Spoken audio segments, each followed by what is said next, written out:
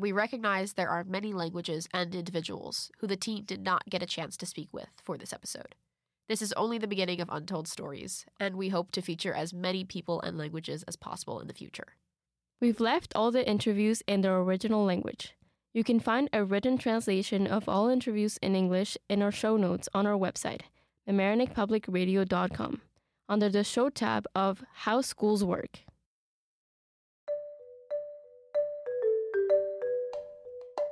Hey everyone, and welcome to NPR's Untold Stories, where we share the stories of teachers and students who learned English as a second language. In this episode, we will be interviewing a variety of teachers and students to get a perspective on what some of our MHS community has experienced. Our team has been able to gather essential information over the past few weeks. Over 20% of students at MHS speak a language other than English, whether it's just in their households or full-time. In addition, Mamaroneck has students representing 47 countries other than the United States. Throughout our process of interviews, we got helpful and eye-opening information. The first question we asked our participants was where they grew up. We wanted to learn where they were born and what their first language was. My family is from the Dominican Republic, but they first immigrated to Puerto Rico. So I was born in Puerto Rico, and I came to this country when I was 3. And we lived in New York City. We lived in the Bronx. Seguro. Yo nací en Chile, nací en Santiago, pero realmente me crié en el sur de Chile, mayormente en Temuco, porque mi padre era militar, viajé mucho a través de Chile, por todo el sur mayormente, hasta Punta Arenas. Entonces, fue una niñez bastante buena, pero también había esa diferencia de que nunca logré hacerme de grandes amigos de infancia porque siempre nos cambiábamos de un pueblo a otro dependiendo de dónde tenía que ir mi padre. I was born in Belarus, which is part of the former Soviet Union, so part of 15 former republics, and I was born in a city called Grodno, that is part of current Belarus, and my language is Russian. That's the language I speak in the family, I speak with my parents, I spoke with my parents, yeah. En fait, mes parents, ils ont beaucoup voyagé, donc je suis née à Abu Dhabi, on est parti en Afrique, en Côte d'Ivoire et au Gabon. Je me rappelle pas, j'étais très jeune, et après on est reparti en France, et j'ai vécu en France jusqu'à l'âge de 8 ans. I was born in a village in Senegal. It's called Lambaye, and it's a small village in the middle of nowhere almost. And my first language was Wolof. Until I started school, then I started learning French. Overall, we found that most people were born in very different parts of the world. We often forget how many different backgrounds are reflected at MHS. We then asked when they learned English for the first time and how difficult it was for them to learn the language.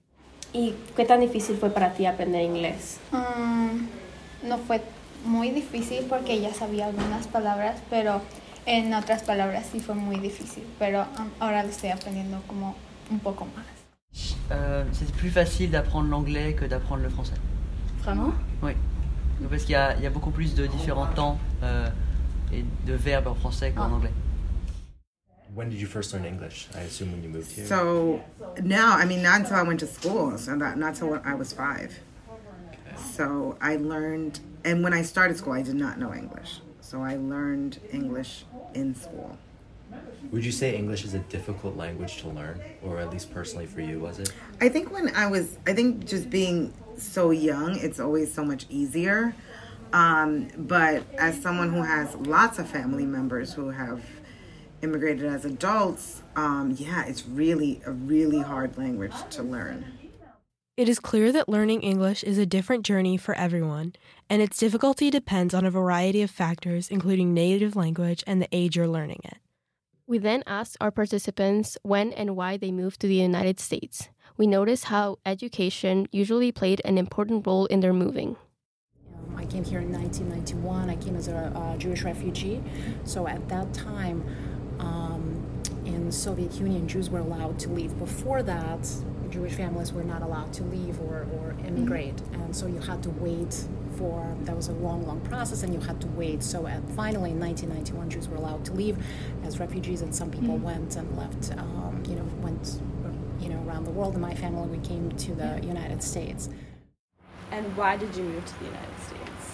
Well, for a better opportunity. My parents wanted us to just have more opportunities and, a better life. As you can see, very interesting stories that make us think a little deeper about what people have gone through. Our next question was what language our participants prefer to speak with. Basically, all of our participants are as comfortable in English as they are in their native language, despite, for some of them, learning English years or even decades into their lives. I want to say I'm really comfortable with both. I speak only French at home. But because I'm surrounded by English, I would say English might be the most comfortable. At school, I would say I definitely prefer to speak English. At home, I kind of speak like a weird, Spanglish kind of mix, where it's I would say it's mostly English, but a lot of phrases and words thrown around in Spanish. So I would say, in general, I would say English, but Spanish is definitely still a big part of vocabulary and what I the way I speak, I guess. Je préfère parler français parce que je suis plus à l'aise, parce que c'est ma langue primaire, mais sinon je peux aussi parler anglais. Well, right now, because I've been thinking English lately, thinking it in English, not French before translating, I'm more comfortable speaking in English now. We then asked about the language barriers and adjusting to American culture. A lot of us at MHS are so used to speaking English and living in America, we often overlook the challenges that come with learning the ways of a new culture. When you learn language older, you're always going to have an accent. There's no way to get rid of your accent past, they say about, after 5th grade, something like that. I haven't read all the studies, but so I'm always, even though I feel very fluent in English and I think in English, I dream in English, I'm very comfortable with the language, I'm always going to have an accent. So there are a lot of people that automatically assume that I am not as educated because of my accent. Even though I have 3 master's degrees, I've had students say to me, I was gonna ask you for a letter of recommendation, but I wasn't sure if you could write me a really good one. I'm like, well, I think after 3 master's degrees, I could write a letter, But just that misconception that when someone has an accent, they think that has anything to do with their intellectual ability, and obviously that's not the case, On the contrary, I think the fact that I speak multiple languages gives me an edge, right, vocabulary-wise, etc. But it's a lot of, just a stereotype and misconceptions. Most of my friends are, American and white, so it was a lot of things I feel like it's it's really normal in my household, and then people will come over and be like, oh, why do you do this, or why do you have this, or oh, why are you not allowed to do this, when it's always just something that I find is normal to me. And then it's not that it's not fair, but it's I feel I wish sometimes people were more open-minded as to why people grow up in a certain way. And I know it's hard because it's different people grow up in different settings and they get used to stuff, but yeah.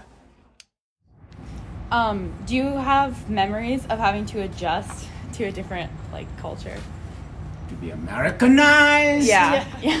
No, I don't think I think I learn a lot from America about a lot of values and culture. I learn it, but I have also my own African values, and I'm trying to just pick what's the best. Claro que sí, muchas veces, ¿verdad?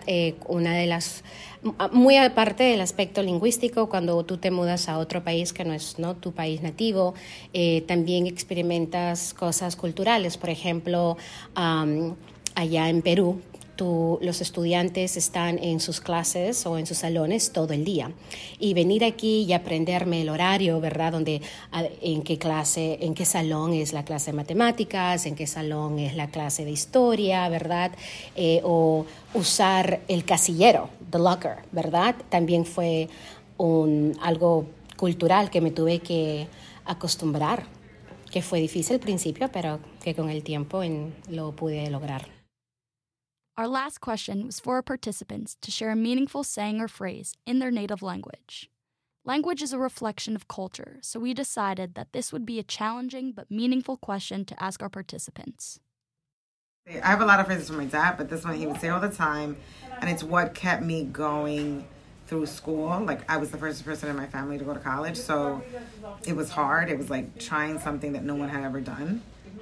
So my dad always would say, si fuera fácil, todo el mundo lo haría.